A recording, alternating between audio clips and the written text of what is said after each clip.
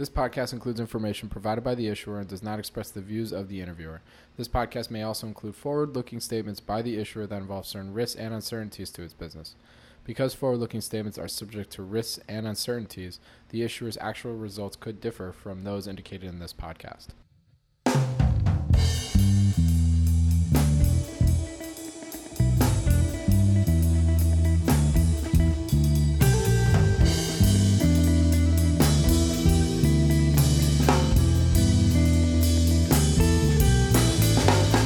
Welcome to the Planet Microcap podcast. I'm your host, Robert Kraft, and thank you all so much for the support and for tuning in. You can follow Planet Microcap on Twitter at Bobby K. Kraft. That's BOBBYKKRAFT, and you're listening to episode 73. If you have any questions or comments, please feel free to tweet at me or shoot me an email at rkraft@snnwire.com. And when you do get a chance, if you like what you hear, please rate and review Planet Microcap on iTunes. It really helps provide feedback for me and spread the Microcap message. For this episode of the Planet Microcap podcast, I spoke with Darrol Stanley, professor of finance at Pepperdine Graziadio School of Business. As some of you may know, I'm in the process of getting my MBA at Pepperdine, and coming into school, I wanted to do an interview with one of my professors whose class I not only enjoyed, but was also relevant to our mission with the podcast. That has led me to my guest, Professor Darrol Stanley, my professor for finance, to share his wealth of knowledge and experience with you all today.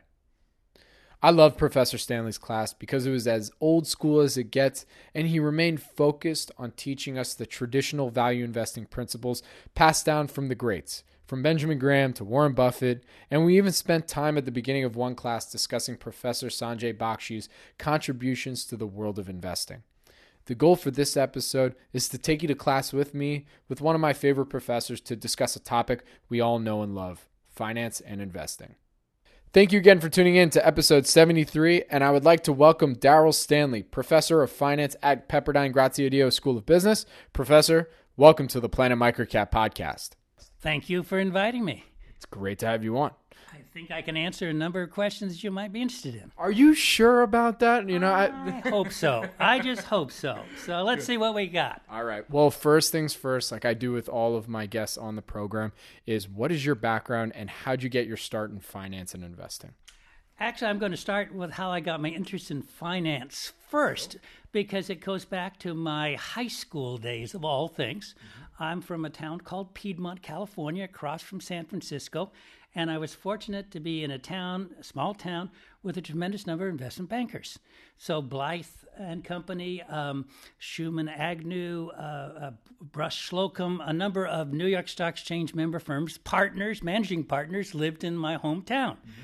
And above all, I looked out every morning at breakfast at my own house, my parents' house, and I would see the home of Dean Witter. And Dean Witter at that time owned Dean Witter. He was managing partner of Dean Witter and Company, which was one of the three major wirehouses in America of that date before it merged into Morgan Stanley. So I was involved with that whole sphere.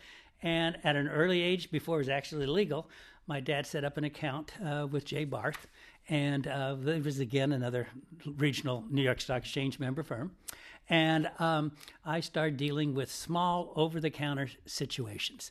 Leslie Salt, Almaden Vineyards, Sierra Railroad Company. We're not talking about microcap. We're talking obscure cap, with a few shareholders and having fun buying and not so much selling, but at the appropriate time selling and moving on. Ah, yes, Del Monte's Properties Company, Pebble Beach, and ability to play golf for free.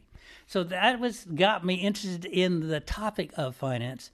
And then I went on to Berkeley, got a degree in finance, then ended up starting an MBA program there, then ended up at USC getting both a master's and doctorate in finance. So it's actually a flow through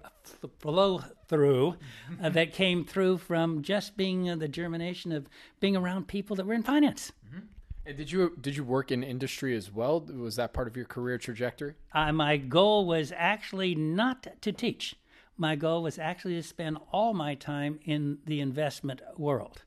As it turned out, I started actually in the investment world and ended up teaching kind of by accident, in the sense that I was working on my doctorate. They liked me, and they gave me a lectureship in finance. And I started teaching the core undergraduate corporate finance class at USC. And I noticed that I was able to entice a couple of students into the field of finance. Not many, a handful, whatever, in a year or semester as the case may be. And I found that very intriguing. And that's one of the reasons I decided, regardless of my involvement in the investment world, I was going to do some form of teaching. As it turned out, the first years here at Pepperdine, I was full-time elsewhere and teaching at Pepperdine. And the last 15 or so years, I've been more full-time here and kind of secondary elsewhere.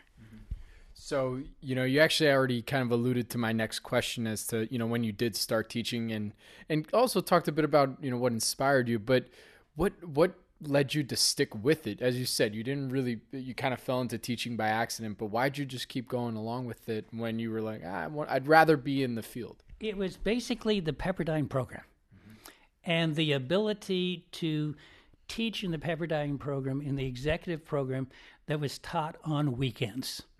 And so I could actually work full-time in the security brokerage, getting up at those god-awful hours on the West Coast, and still teach Friday, Saturday, Thursday, Friday, Saturdays, the case may be, for the executive program, and kind of traveling around the country. So at those days, we did it in Honolulu, we did it in Houston, we did it in Dallas, we did it in San Francisco, other locations as well. So it was a neat kind of respite.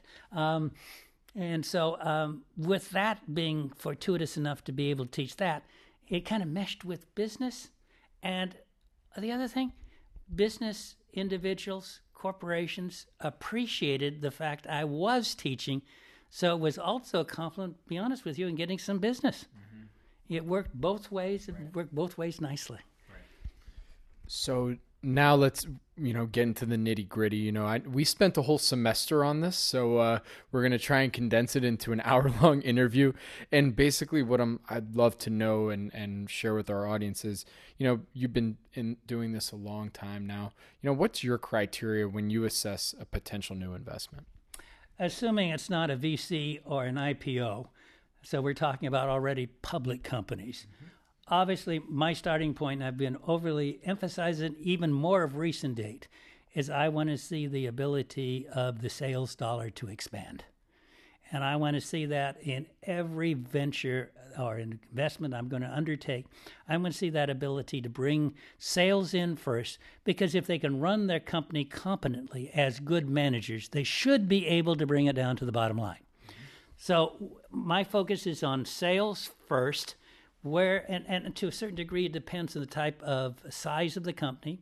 So if it's a micro cap, obviously I'm looking for a disruptive orientation to the company and its skill set in order to capture the sales dollar in some way or another. I'm rather broadly attuned to the definition of disruptive. For example, Boston Beer at the right time to me was a disruptive company. It was taking on the big brewers. You get a small vineyard, winery that's taken on the Gallows of the world with a different product line. That is disruptive in the broader context of the term, not like an Uber or some other very important disruptive factor. But it had to have some characteristic like that. Small cap, I'm basically looking, micro cap would fall into that. I'm looking to the past 3 years and 1 year. And I always am looking for at least a 10.3 increase in revenues, sales as the case may be. And again, people ask me, well, where'd you get that number? And it comes back to something. Is it a percentage? It is a percentage, and it's actually unrelatable to most things that you would consider that you would actually look to in a financial viewpoint. But I'm a firm believer in the number 7. I think as a Christian, it's the seventh day. Being a sailor, the importance of the seventh wave. And so basically I said, okay, let me take the number 72, which is the reference point for doubling money. And I said, what rate does it take me to get 7 years? And that's basically how I came up with a 10.3. So I looked at that as a reference point. Okay. Oh, as a reference point. It's got to basically be able to do that. And more importantly, not ex post, ex ante. What's it going to really do in the future?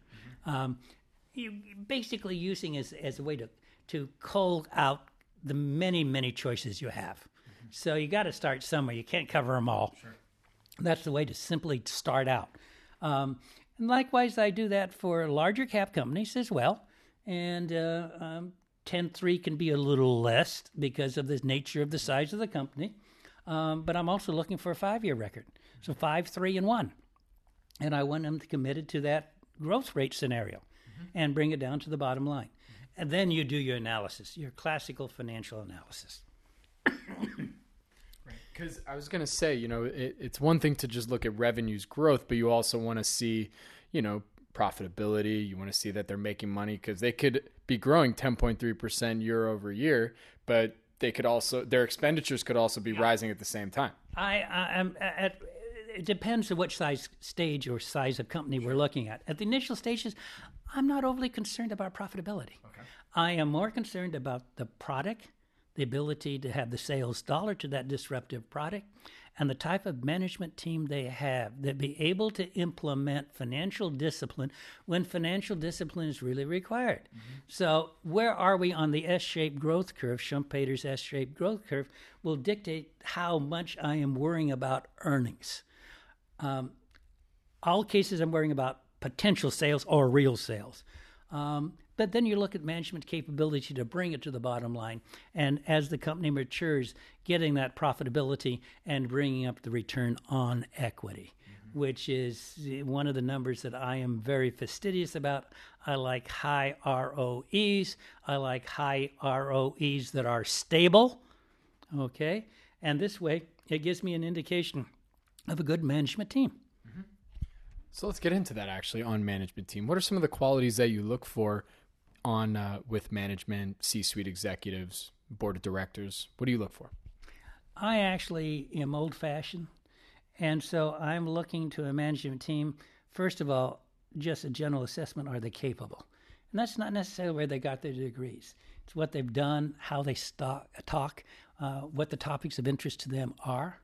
But I'm looking for a management team that has, again, communication, getting employees to have a willingness to serve, and have a dedicated workforce that has a common purpose of what they want to accomplish. So one of the first things is I want them not to give me a grandiose plan. I want them to kind of narrow it down and say, we're going to be the best at X. Maybe Y. If we're really lucky, a company can do Z as well. But usually it's X. And that's what I'm looking for first.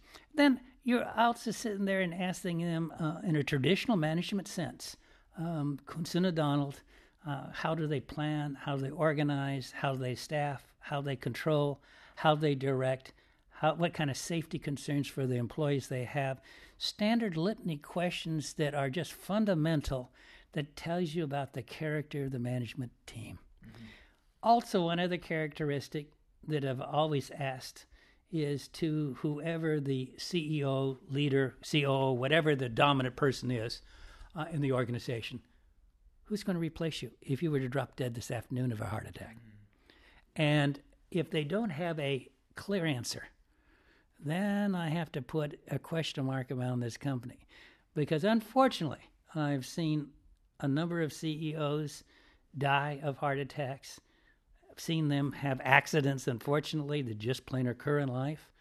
Or sometimes they've had a close person like their wife become sick and they lose interest in the company. For understandable reasons, they've got to move on. And do they have someone that can step in that afternoon and take over the role of the company?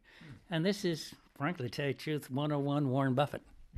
Nothing new that he hasn't said. There's nothing new that Warren Buffett has ever said that hasn't been said numerous times.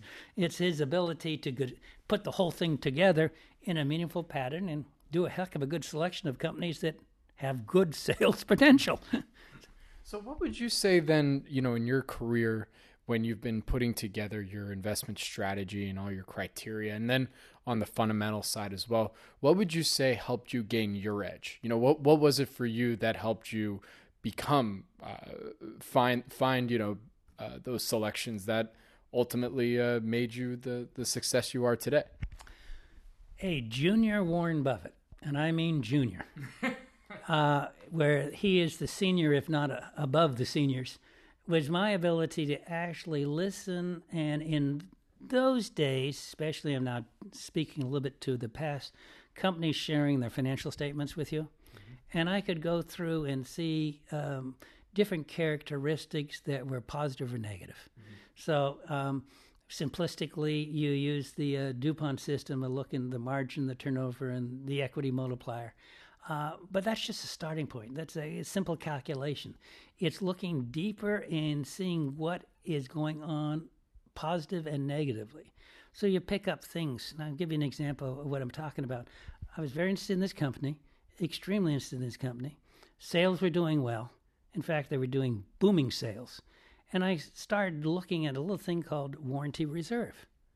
And I discovered the warranty reserve was going down sharply. And what was the situation? Well, they were shipping goods before they were actually tested or completed in order to book revenues at the end of the month and then bringing them back and repairing them under warranty reserve. That is a negative. Of course, it pulls down profitability. Ultimately, you have to replenish the warranty reserve. And it was manipulating sales into reportable periods. Now, obviously, I'm talking more about quarterlies than monthlies, but they try to ship appropriately monthly, too. That's an example of what I call tearing down the financials. And unfortunately, not all managements are honest. They have their interests at heart, their employees at heart, that basically might mislead a potential investor. One of the other characteristics, as you would know well, is my old friend, free cash flow.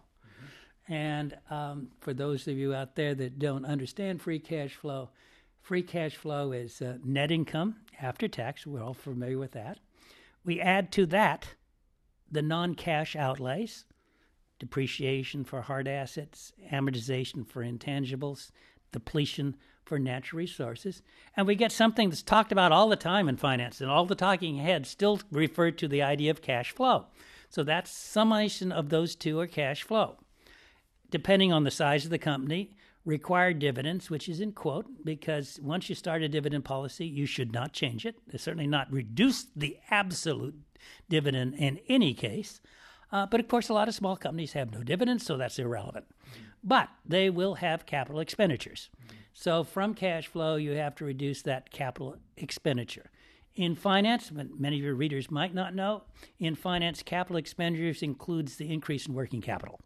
And so we're talking about the entire dollar amount necessary to do something. Then you end up with free cash flow. For larger companies, I wanted a positive. I wanted to see ability to advance at a nice growth rate. For embryonic companies, quite often we end up with a negative free cash flow. Then the question becomes, how are they going to fund that financial requirement? Well, they're down to either some form of debt or some form of equity. So you really have to focus in on those characteristics because you can be diluted. And dilution is a negative. I've seen very few cases where they have had substantial dilution. The stock price does not fall. It can falter in some cases. Most likely it's going to fall. And then hopefully they put the money to work. We see it in the bottom line, either revenues or something that gives you the positive implication. And then the stock price recovers. I'm not interested in the stock price declining. So I wanted to see what ability they can get good financial terms on debt. And of course, at the same time, back to our DuPont analysis, you can't have too much leverage, especially in a small company, because of the variability of the business cycle. And we don't want a bankruptcy. And so you got all these are fine balancing. And the one thing I love about finance is everyone can kind of get a master thing to look at, but it's a puzzle. You have to look at this, look at that, and sometimes this means, oh, God, it should mean a detriment to the company. No, it's not too bad because they have this other characteristic that is covering that deficiency. So it's an add-subtract game. To finally, you want more adds positive for the company than the negatives. Every company has positive negatives. And so, simple as that. So I remember when I first started investing, especially when I really started digging into the financials, and especially after your class, I realized that the mistakes I was making back in the day was that, I would just look at net income, I'd say, oh, profitable, great, they're making money, but I wouldn't really look at free cash flow because I just assumed, oh, they have the net income, they have the money in the bank, like that'll feed everything else that they're trying to do. Is this a common mistake that you see among students? I see it a common mistake among a lot of investors, let alone students, and including sometimes professionals. And even I have not taken a closer look at the company, and I've been fooled later on by saying, oh, I should have caught that one. Because, this free cash flow also has one other characteristic that's very important. When you do have that positive, even among smaller companies, I like to see a positive, because one of the other characteristics you can use it for is a strategic acquisition. And in today's environment, more than ever before, because of the nature of how we moved into the informational age and the type of businesses we have today, you will have to make an acquisition to fill out some component of your company that you all of a sudden realize has to be filled in order to accomplish the task, or things have changed, and you've got to pull this company in. This means you're going to have to make an acquisition, and that means either for cash or for stock, is the way it's been going of date. And basically, there has been more for stock than for cash, and that's why your major companies like Google and Apple have so much cash, even in face of making acquisitions, because these acquisitions have been done on a stock basis. That's why they have so much goodwill. And that's another characteristic. When you get too much goodwill, is the value really there in earning power? Because, in my opinion, one of the bigger problems we're going to face in the next 10 years is how we face, in a downturn, what we're going to do about goodwill. And as we come into a downturn, a lot of that goodwill becomes questionable. And I observed this recently. I wrote a paper with another professor that dealt with the acquisition and really the carrying value of goodwill that was vastly overstated. This is a major Japanese company, and vastly overstated, which should be substantially written down. And so this is coming for the future as we have a business cycle, which has to occur.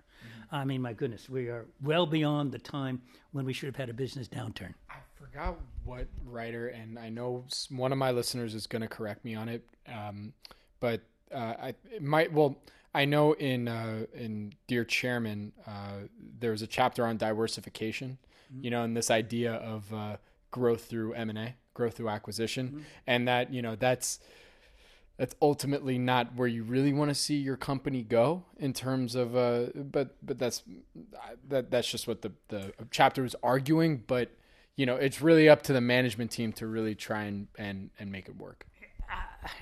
I am very skeptical of goodwill, as I just said, but I'm not against companies going out and buying companies. Sure. What I'm skeptical of them overpaying for that particular company. You see a lot of that, which then it comes back to haunt you later on. And then many times they read into the acquisition more good things than really result. In the main, acquisitions have probably less than 50% of them have been clean. The rest of them all turned messy one way or the other, from a financial viewpoint usually. And so the synergisms, the savings just don't materialize anywhere to the extent they want.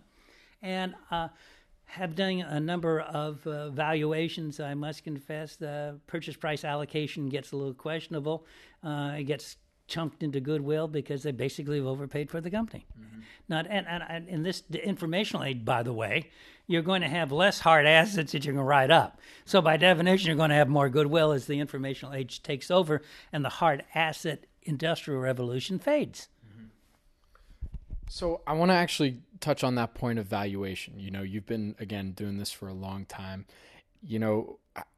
What are you seeing right now in terms of valuations? I mean, how has that changed over the years? You touched on it already when you're talking about goodwill and whatnot, but what have you seen change over the years? The most dramatic change has been the shift away from fundamentals and the willingness to be patient for something to work out.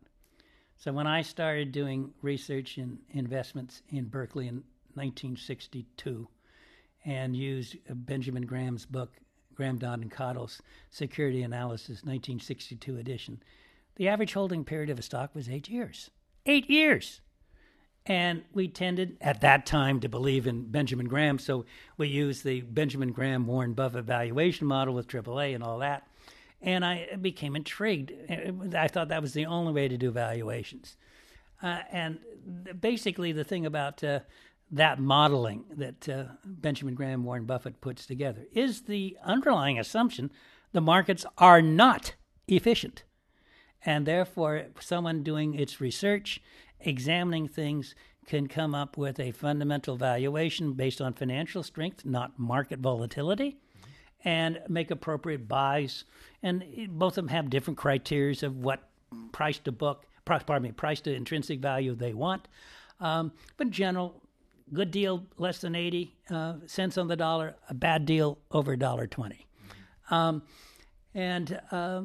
That's what I basically followed. And let the time work out, 3 to 5 years for a good idea to work its way through when you had an 8-year holding period. You also had higher transaction costs, so you didn't really want to get rid of the stock, and your capital gains as well.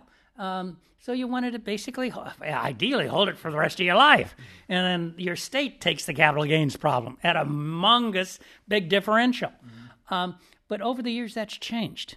Fundamentals have become less important, probably due to more fear of the economy and the instability of government.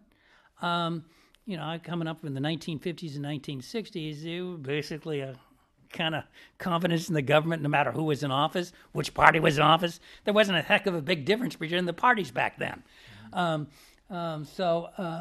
You just kind of went with the flow. Then it changed, and all of a sudden it went from a relationship basis, a relationship investment banking. It became a transaction investment banking, and became a relationship banking, securities purchases. It became transactions, shorter time sequences, holding the stock for a shorter period, quicker profit orientation. It's kind of what Benjamin Graham said at the tail end of his life. This would be probably late 60s. So we're talking a long time ago. He was shocked at the way analysts looked at companies and their short-term fixation on earnings or some other short-term variable, and said this leads to problems. Number one, for an economy, it leads to volatility, which means increased risk, which means higher required rate of returns, which means basically higher costs and a lower damming to the economy. So the economy gets hurt with the short-term orientation. But you sometimes can't fight City Hall. And so this is the biggest shift is the abandonment of fundamentals, not exclusively, but more lip service to fundamentals, and moving more into short-term gains orientation, however done, but grouped, of course, as technical. And that, I think, is the biggest change, and one of the things that I have not been able to really quickly adapt to. One of the things that investors should always keep track of, your philosophy, holding to your philosophy, being dedicated to that philosophy, but not putting your head in the sand. Things change, and you do have to change a little bit with the times. But, my gosh, it's just almost nothing to do with fundamentals. Just what the heck did the price do yesterday or anticipated to do tomorrow? And people chase it. And I think that's why you have so many sad stories of people that became day traders only to end up being busboys at the restaurant as they went through their $50,000, $75,000, $100,000 or whatever amount of money they had, they blew. Gambler's ruin, and it's tough. And above all, if you're going to do that, you're going to have to be disciplined beyond comprehension. And you're going to have to be there literally tick by tick if you're going to play that game. I don't think I'm so dedicated to be wanting to follow things tick by tick. The idea of watching the screen all day, every day, is not my idea of fun. And I'm not sure if I'm clairvoyant enough to pick up on all that. I'll be honest with you, some people are. One person, strangely enough, my wife is. She is a better technician than I am, and she can watch the tape and really watch accumulation by small blocks and large blocks as she sees stocks under accumulation or disbursement. I can't quite see that, so I leave it to those that are more clairvoyant than I. Okay, I've got to have a little model that tells me to do X and Y, which I have confidence in. And like anything else, that model will not always work. My gosh, it will fail you. You've got to recognize that you will lose money. There's no such thing as a fail-safe model. Simple as that. I mean, do you still do that extra bit of due diligence where you do contact management teams, or do you kind of have other metrics that you... I would like to get, if I'm really going to get into a big position, something, I will do that.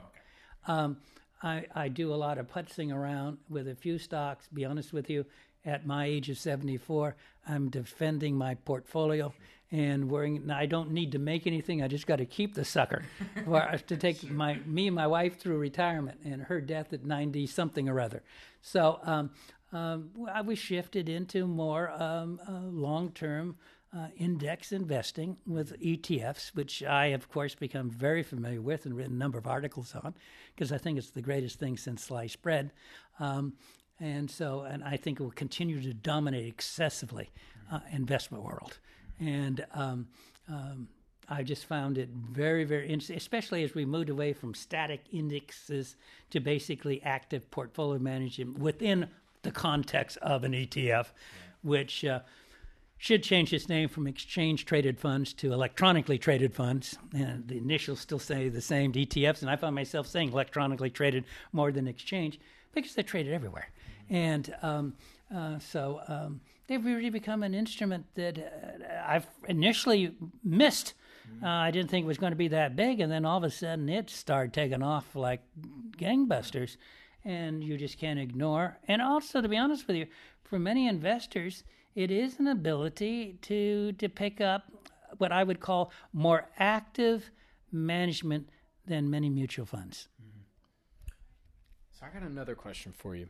And it comes down, and this is more of a question about strategy. And, you know, I've had a lot of value investors on here, growth investors, you know, a combination of both. You know, do you think it's a positive or a negative thing to pigeonhole oneself into being one form of strategy or over another? I think the investment world is so complex. There's so many subsets that you have to focus in on a few. And you have to become good at those subsets. A value investor shifting into a day trader is virtually impossible. We don't look at it the same way. We think the other side's an idiot. Why would you do that? So it's by definition, if you're a value investor, and I still consider myself a value investor, but I'm willing to go out of the box because of realities. Sometimes the realities, like Buffett, getting old, anticipating death, knowing that value investing takes quite a bit of time to come to fruition, and we might not have it, that time sequence at least, to be around to see how it worked out. We might shift over to a couple of other, putting a little money into other shorter orientations. I'm not into day trading, but I'm not against a little sector rotation to pick up on drifts in sectors or the same type theme as you break it down into even further refinements. And one of the things if you're going to make big money, you have to recognize, and this is where I disagreed with Investors Business Daily and Bill O'Neill. He advocates a small number. And I never could quite go with the 10 or so, and then he changes in the number of stocks that he picks. And I will go on the other side of the coin with Benjamin Graham that says you go to 15 stocks and you buy good portions of your money, of your wealth in these stocks, because the bigger the commitment in dollar amount to a particular stock, the more research you will do. And the more confidence you have to have in that friggin' stock, instead of buying 100 shares at $3 and you don't even know the friggin' name, it sounded good. You don't do that when you put, 1/10 of your entire investment portfolio into a stock. You know damn well everyone, including who the members of the board of directors are. So it's a function of that. So my answer is you've got to have a little bit more than one, but you better have relatively few strategies. Mm-hmm. And at the same time, people have got to recognize that anytime there are less than 55 equivalent positions in a stock, you're not efficiently diversified at the 90% confidence level, and that they can back to haunt you, either the sector or the company, event risk, et cetera, et cetera. And yet, if you're going to get above market, above index returns of which you're comparing yourself against, you're not going to make it with 55 stocks. So I just come back and caution you what the old man Benjamin Graham said: have 15 positions. Move on from Bill O'Neill and have 15 positions. And commit yourself to that with no fewer than 2 stocks in any one industry, and then roll the dice. Because if you can't come up with 15 ideas, either whatever you're, micro or a value investor, you probably should be in an index and staying home and not watching the market. Sure. So as you know, this podcast is more of a microcap. It is a microcap focused podcast.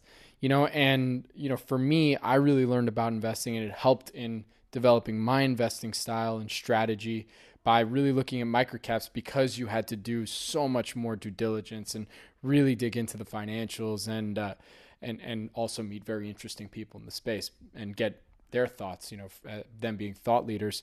So I wanted to know your thoughts about this, in the sense that, do you think microcaps is a good place to start? Like, would you recommend that for students? Maybe not so much investing, but because I don't know if you really can as a professor, but, at least is a good place to really dip their feet in and really try and understand the market as best they can. Based on what I've seen of recent date with students, I would say I would like them to get their feet wet on the topic. I don't think I would want them to be exclusively in that area. I think it's a good way to get your analytic skills, and I think you should spread it across at least a higher level mid-cap if you want to still stay within the larger paintbrush. Yeah. Pick out the mid-cap and the S&P 1500 and search some of those, and then play around with micro stuff that doesn't even show up on the radar. I can see that. I think it would be advantageous. You will hone your skills. You've got a good chance of going to some convention or some company meeting where you can actually get a touch and a feel about management. You're not going to get that, most likely even in the mid-cap on the 1500. You're not going to, got a small chance of talking to people. If you're in the investment world, you can get an appointment with anyone. Might be 3 months or 4 months out. You got it at 2 o'clock at 2 p.m. You make it, or you don't meet the guy or the female in this particular case nowadays. But you got to be in the investment business. I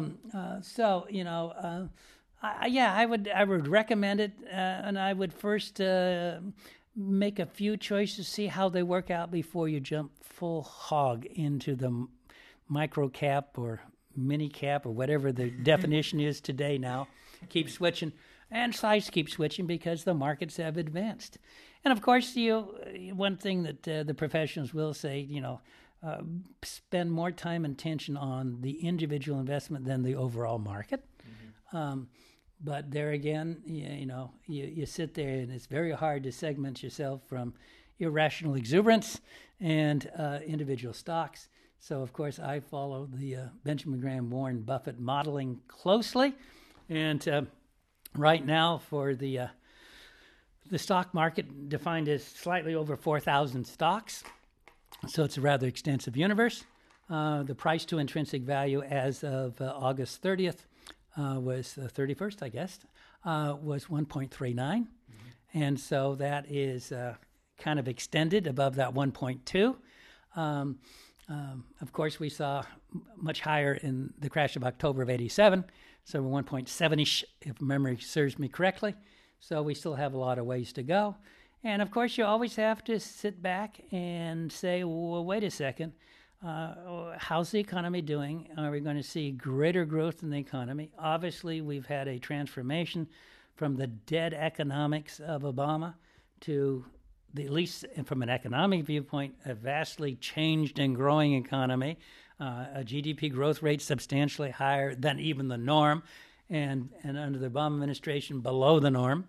And so this is going to be an interesting characteristic in which earnings, because of tax reductions, regulatory reductions, and I must confess, hopefully very favorable trade agreements compared to the horrible trade agreements we've had since the 1990s that have been detrimental to American businesses. I am looking forward to a more long-term expansion of the growth rate of corporate earnings, which then would make the valuation coming down, not going up, because of the growth rate going up. And so at 1.39, it's a warning sign, but it's not clear if it's a disaster sign. So you're going to have to look at the lay of the land and see what happens. But of course, that's uncertainty, and that always spooks the stock market.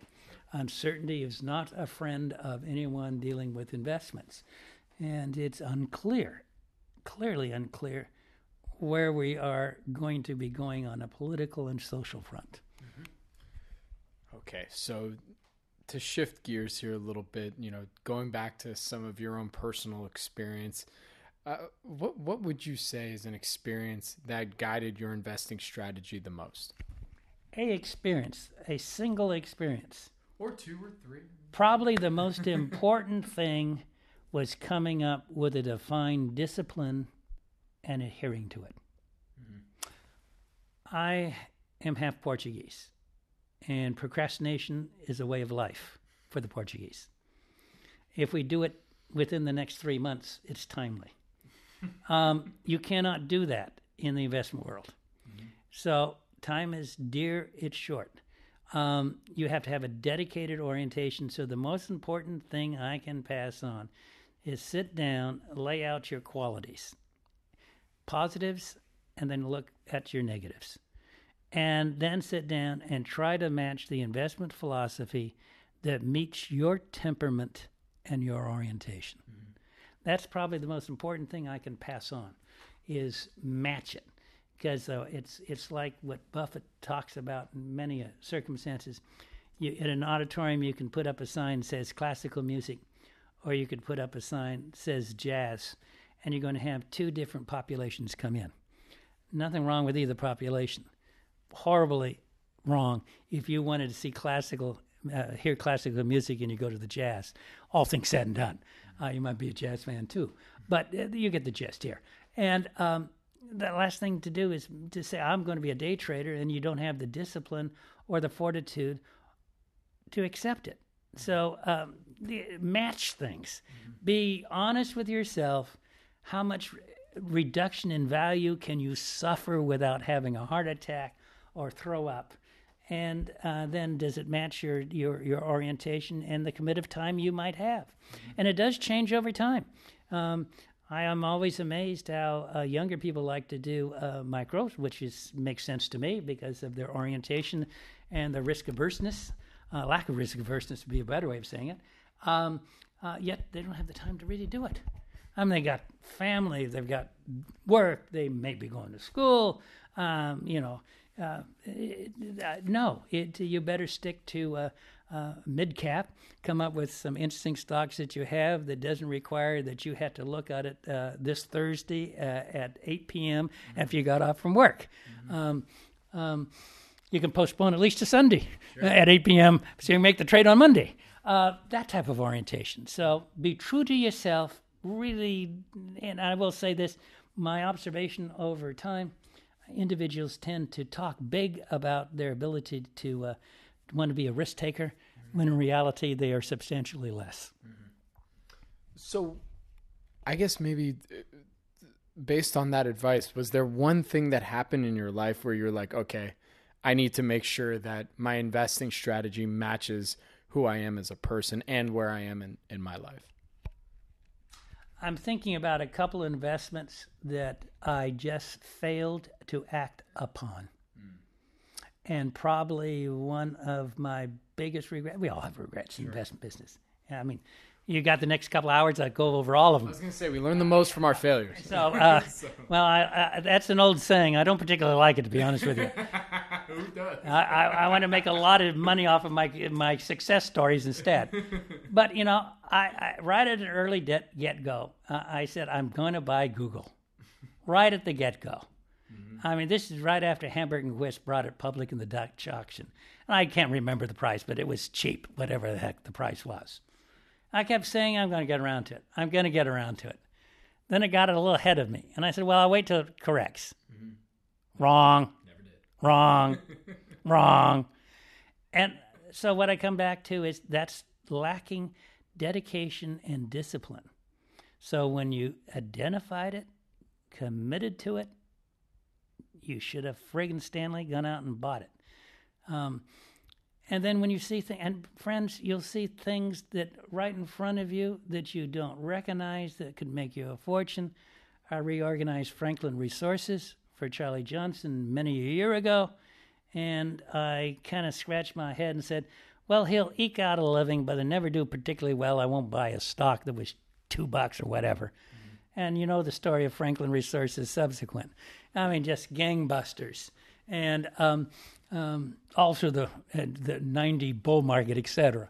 And so there's something, it's even on top of it, you'll miss it. So when you find one you're committed to, don't sit around and say, I'm going to do it tomorrow, and jump on it. And I might add, one thing I like about Buffett is Buffett every so often goes through investments that he committed he was going to buy, never got around to buy them, and how much money he lost. So my next question then is, what advice, and you've given a lot of advice already, but in particular, for individuals that want to learn more about the stock market and investing, what advice do you have for them? That probably comes down to the most commonly asked question that students ask me. They don't understand personal finance. And it's gotten especially more difficult as companies moved away from defined benefit plans to defined contribution plans, and the responsibility falls on them. And that is, don't rely on professionals. Rely on yourself. Get yourself into self-knowledge. Do the reading. There are so many books out there that, and sometimes conflict with each other, but there's plenty of reading material. There's no excuse that you cannot become a good, if not excellent, manager of your own portfolio. I have observed over the years kind of the shocking orientation. I listen to, quote, professional investment managers, especially of those associated with larger institutions, and how little training they really truly have, and how little lack of understanding they have of truly selecting investments. They rely on some computer program to do this and that. And I'm not demeaning them. They are one step ahead of most people, so they do have value there. But no, rely on yourself. As we know from investment management, that in a 5-year period, basically you got maybe 5% of the group that can outperform their benchmark on a risk-adjusted basis every year for the last 5 years, and it goes down from there. Professionals, and it varies according to years, so it's all over the map. So I'm making a general statement here. 80% of the time they can't outperform the benchmark on a risk-adjusted basis. And then you got the 5%, and they get smaller and smaller and smaller as time goes on. I listened to a major investment analytic person examining managers for pension funds, et cetera, to hire. And he said over his entire lifetime, he found 5 individuals that could really understand the market and anticipate what was going on. So that's a small number. So you might as well rely on yourself, become cognizant of what you are and where you want to be, do the reading, and I think you'll come out ahead. As Peter Lynch, which is a name no one really remembers any longer, Fidelity Magellan, and as Peter Lynch said way back, this would be now 30 years ago or whatever, A typical family spends less time on their investment and their retirement portfolio than they do in selecting a refrigerator. And I'm not sure if it's that little of a time anymore, but it's certainly an apropos story. It still holds water, that people just do not spend time on this subject matter. And above all, that I can give your younger listeners out there about, friends, life goes by so quickly you won't even know it. Because the next thing you know, you're already retired, you're past 70 years, and you're collecting Social Security, whatever you're going to get then. But at least you've enjoyed life, but it goes back by extremely quickly. I just cannot tell you how quickly life went by. Well, it's you gleaned a lot of wisdom over the years, and you've definitely provided so much today. And, for my audience to go and find more information on some of your publications and your articles that you've put out there, where can they go and read everything they want to know that you put out? Actually, I've got a lot of articles that are out there and a number that are coming up. Needless to say, nowadays you can Google, but fortunately, Pepperdine is going to put a website up with a listing of all of the articles, and I've got articles going to 2005. Last year, for example, I did 9 different articles. The ones I would actually recommend that if people out there like exchange-traded funds, ETFs, we did an article in Financial Services Review a couple of years ago. It's a little dated, not overly, because the topic is really relevant. It's just the numbers have somewhat changed, but the outline is still very valid. I think that would be a very good starting point. They like what I have to say on that particular article as it interfaces with ETFs.